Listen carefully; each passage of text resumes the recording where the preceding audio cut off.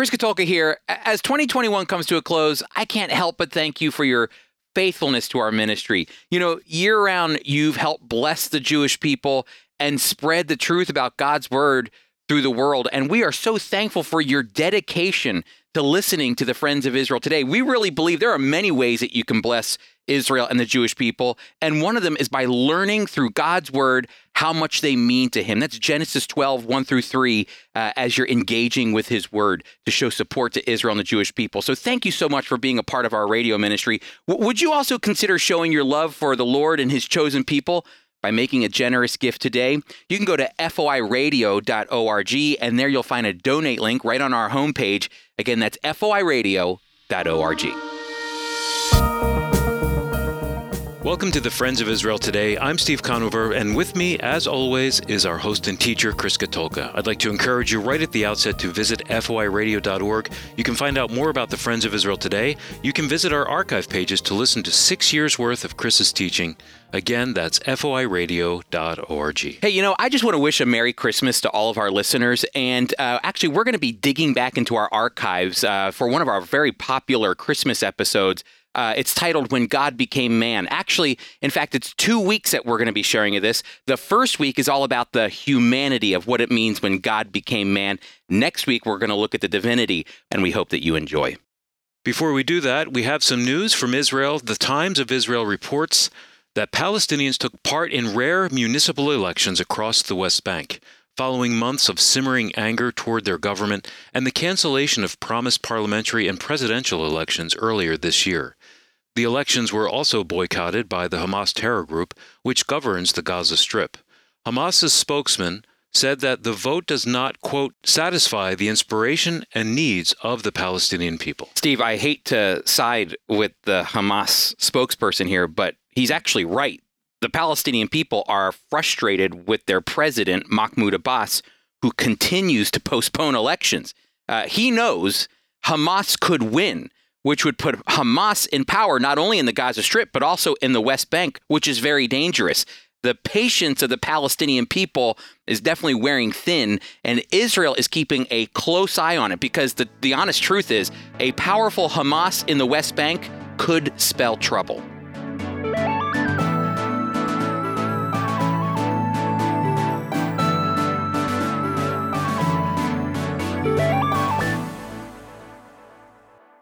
Just having this discussion with a friend the other day about compromise.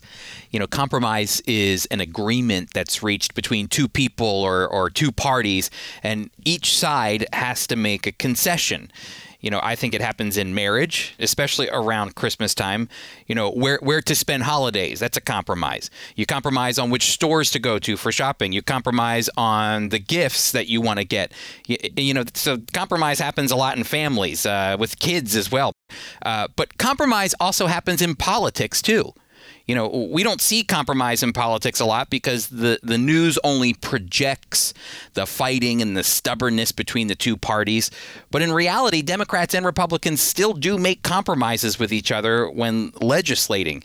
It's a give and take. Just sadly, the news doesn't ever talk about those moments. They only want to highlight those things of stress and division for news sake.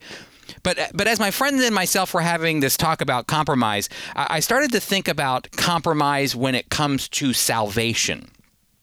You would think it would take tons of compromise to get God to accept a sinner as a saint, that our salvation and deliverance would be a part of a massive spiritual compromise. I mean, how else can a holy God who knows no sin, who is perfect, all-knowing, all-powerful, righteous, clean, holy, except someone who is full of sin and shame, who is limited in his knowledge, abilities, who is unrighteous, unclean, and unholy? Where did a holy God make a compromise to accept those who trust and believe in him? Well, if you want to know what Christmas is all about, my friends, it's this. God didn't compromise anything. He's no politician. There's no give and take with God. God's character, his holiness, prevents him from compromising. Christmas is all about how God provided a way to both maintain his holy, righteous standards and to mend the relationship between him and his creation without compromising a thing. See, to me, compromise is when two parties reach that agreement and make a concession. But see, salvation is a gift that's given by God. It's not a compromise. It's a gift. And the gift that God gave cost him everything. And since God didn't compromise, he becomes both the just and the justifier. That means that he's the one who is both able to be right and the one who's able to make right. And he does this through the incarnation of Jesus the Messiah. When we talk about the incarnation, we're talking about the moment when God became man. And friends, this is what we're going to talk about. We're focusing our attention for the next 2 weeks on the incarnation of Jesus, when the Word became flesh, as John tells us. And this is how God will maintain his holiness and invite his creation that's steeped in sin into a relationship with him. And he will take on the form of man while never compromising his holiness in order to defeat death once and for all. See, friends, God never compromised. God sacrificed what was most valuable to him. The incarnation of Christ is the combination of God becoming man. And the Apostle Paul argues that understanding this concept is at the heart of what the gospel is all about. I want you to listen to what the apostle says in the beginning of Romans chapter 1. Listen to this.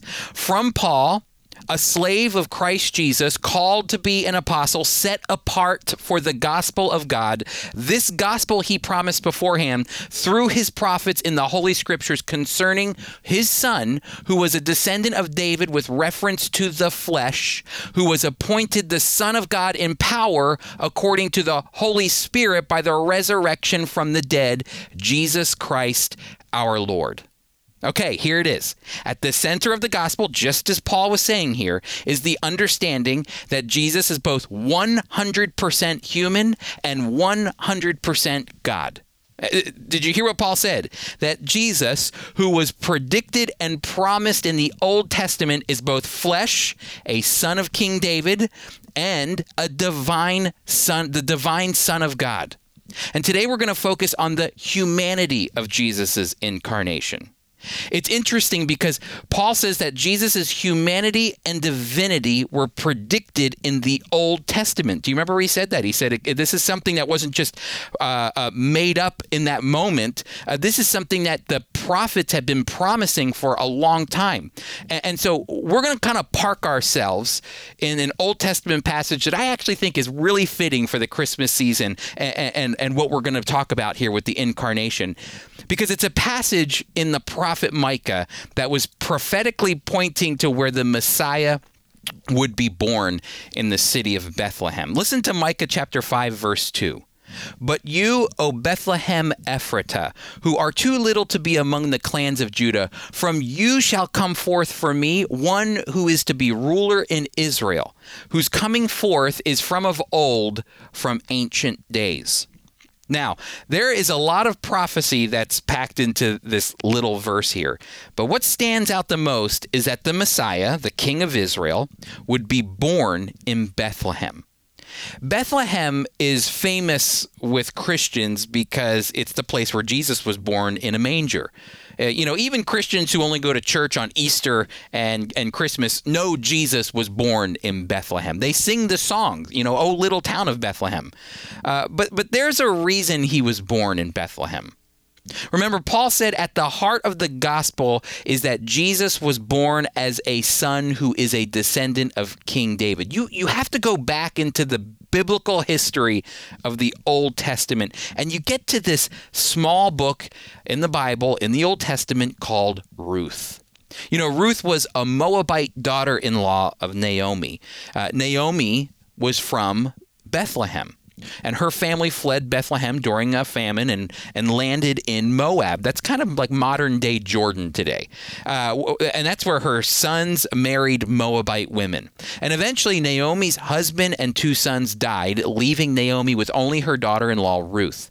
Ruth didn't have to, but she followed Naomi to her homeland and back to her people in Bethlehem. But to cut right to the chase, Ruth marries Boaz, who is one of Naomi's family members. And the book of Ruth ends with Naomi, Ruth, and Boaz in Bethlehem, and they start a family. Ruth and Boaz had Obed. Obed had Jesse, and Jesse was the father of, everybody, King David. And then Ruth ends. That's the ending of Ruth in Ruth chapter 4. And right away, 1 Samuel begins, which is all about the history surrounding King David. But what's most important to see here is that Bethlehem isn't just some small town 5 miles south of Jerusalem where Jesus was born. See, Jesus was born in Bethlehem for a reason, because the most famous king of Israel who ever lived was born and raised in Bethlehem, King David. Look, it's the reason the Gospel of Matthew spends so much time right up front highlighting Jesus' lineage. Matthew wants to show you that Jesus is the son of David in the flesh. And even more than that, he's royalty. Jesus' birth in a lowly manger definitely highlights his humility of how the King of Kings and Lord of Lords came into the world. However, the birth of Jesus in Bethlehem screams something completely opposite as well that we don't often think about when we read the birth stories of Jesus. It's this: Bethlehem screams to the Jewish community of that day that Jesus is both human and royalty. He's the son of David who has come to deliver his people and to establish God's kingdom just as the prophets had promised. And I'm sure this Christmas season you received a Christmas card that says, "For unto us a child is born, and to us a son is given." You might have read that at some point. You've gotten some Christmas card over the years that said that. And that comes from Isaiah 9:6. But usually that Christmas card stops there because the rest of the verse is all about what Jesus will do in the future. In Jesus' humanity, it says, as the son of David, it says that the government will be upon his shoulders, that for unto us a child is born, a son is given, the government shall be upon his shoulders, and the increase of his government and of peace there will be no end. On the throne of David, there it is, everybody, and over his kingdom to establish and uphold it with justice and with righteousness from this time forth and forevermore. See, when Jesus was born, he was both fully God and fully human. And that's why when we come back, we're going to unpack this a little more, this humanity of Jesus. You know, Jesus came in human form because really Jewish people expected the Messiah to be human. But, you know, to defeat this concept of sin and death, why did Jesus have to take on flesh? Why couldn't God just accomplish it himself? Why is flesh? Why is Jesus' humanity such an important part of this story of salvation and his incarnation as we celebrate Christmas? Well, I think it's an important question, and I want you to stick around to find out.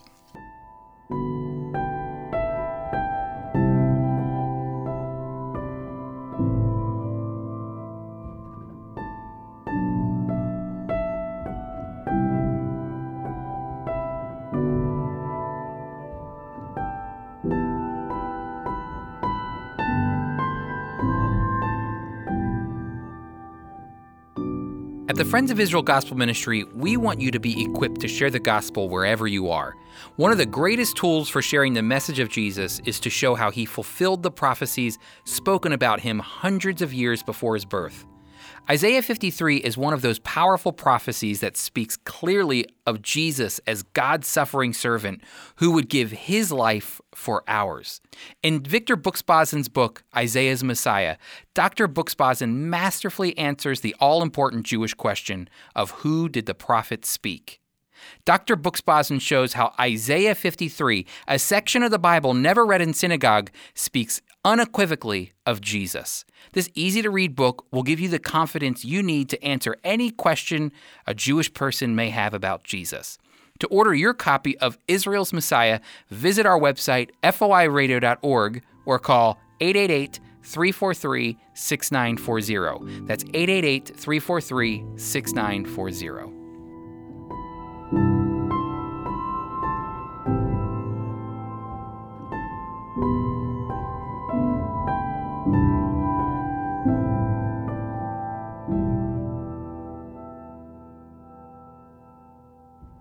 Welcome back, everyone, and Merry Christmas to you as the Christmas season is upon us. We're talking about that divine moment in human history when God became man, the incarnation, the birth of Jesus the Messiah. The birth of Jesus is God's way of saying that he's not compromising his holiness to welcome sinners into a relationship with him, but that he's willing to sacrifice everything on his own to reconcile and redeem his creation. So in the previous segment, we kind of unpacked a little bit the human side of the incarnation, that at the heart of the gospel, according to the Old Testament prophets and to what Paul is telling us, is that the Messiah would be fully human, just what we read about in Romans chapter 1 and in Micah chapter 5, verse 2. But we need to ask ourselves a question. If God is God and he is all-powerful and all-knowing and eternal, the creator of everything, why did he need to send his son to become human? Well, I have a few reasons for you here. The best way, this is the first one, the best way for God to reveal his nature to us so that we could see his law, essentially, at work, coupled with grace and compassion and mercy, is to see it in action as it's revealed in the human life of Jesus on earth. Before Jesus, the only way somebody could understand God and his character was through his law, the Old Testament law. But when the Word became flesh, now we can see what the law looks like as it's lived out in the life of Jesus, the human life of Jesus. And this is the reason Jesus says in John chapter 14, the person who has seen me, this is what he says, the person who has seen me has seen the Father. If you want to see, hear, watch, interact with God, just look at me, Jesus is saying, which leads to my second point. Jesus lived out the law of God in perfection with humility and grace and compassion in human form for everyone to see. And by doing that, he left an example for how we should live today.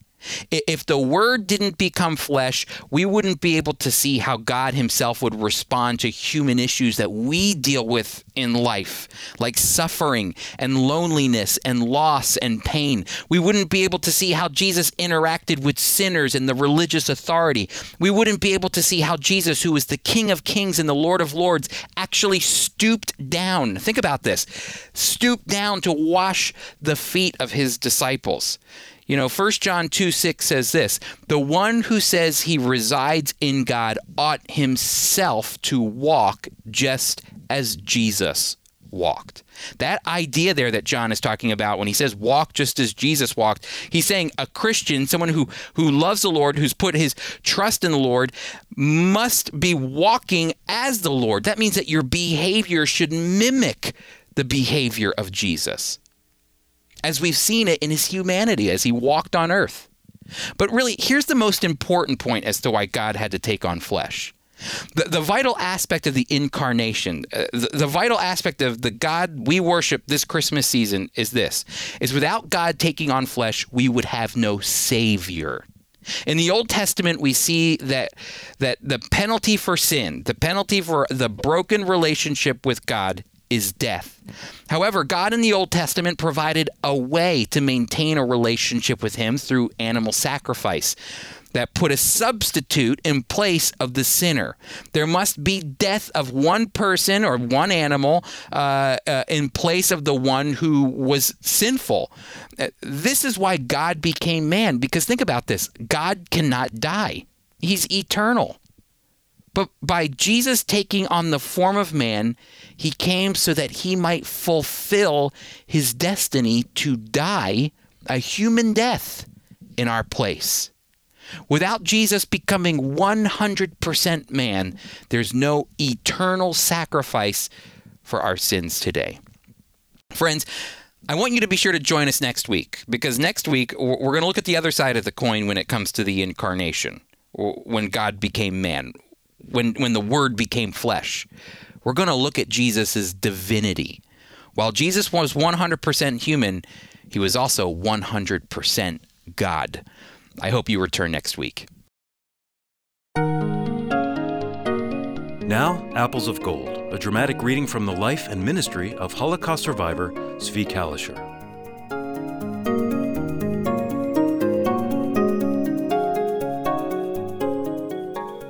In the days preceding Christmas, many in Israel asked believers, how can God have a birthday?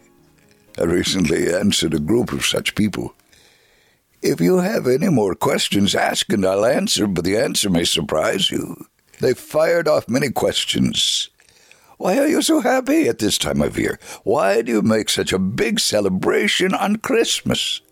Who was Jesus? Why did he come? I responded, I will answer you, but let me first tell a story. Once on a cold winter day, a man noticed a small bird outside his window. And the bird wanted to come in and warm itself, but the window was closed. The man opened the window to let it come in, but the bird became frightened and flew away. The man felt sorry and wished he could become a bird so he could invite it inside. The Jewish people are like this poor bird, I told him. But God loved them and did not want them to fly off on their own and be lost forever. So in his great mercy, he sent his son as a man. His son spoke with us in our language, telling us what God was like and how much he loved us. And then he suffered and died in our place so we could be reconciled to God. Because of this, we can be happy in the Lord and praise his name. They listened intently. But when I finished, one of them said, well, that was a nice story, but it's only for Christians. There's nothing written in our Jewish Bible about Jesus. I replied, now I will show you that surprise. I will show you from the Jewish scriptures a song sung in the Hebrew language by Christians at this time of year to welcome our Savior. And I read Zechariah 9:9. Rejoice greatly, O daughter of Zion. Shout, O daughter of Jerusalem. Your king is coming to you. He is just and having salvation. I continued, Jesus came to earth because humanity had sunk deep into sin, and God wanted to change hearts and provide lasting atonement. Jesus came to cleanse us from sin forever. One replied, this is only a Christian story found in Christian books. It's not for Jews. I countered, you can read about the Messiah in your own Jewish Bible. Passages such as Micah 5:2, Isaiah 7:14, Isaiah 9:6 and 7, and Isaiah 53 will clearly portray who he is. If you have time, I will be glad to read and discuss them with you. I was delighted they were willing to read the scripture with me. When we were finished, I asked, now, do you understand why I am so happy in him? Do you think the stories of the rabbis are true and more relevant to the Messiah than what we have read from the scriptures? Oh, no, one said. The Bible is the only book. I asked, if that is so, what are you waiting for? Why not believe in your hearts all we have read? Then you too can share in this joy. They all were glad I had explained the significance of Christmas. There are many people in this world, and each should have the opportunity to hear the good news of the incarnation and death and resurrection of our Lord Jesus Christ. All who yield their lives to him will receive salvation, forgiveness, and eternal life.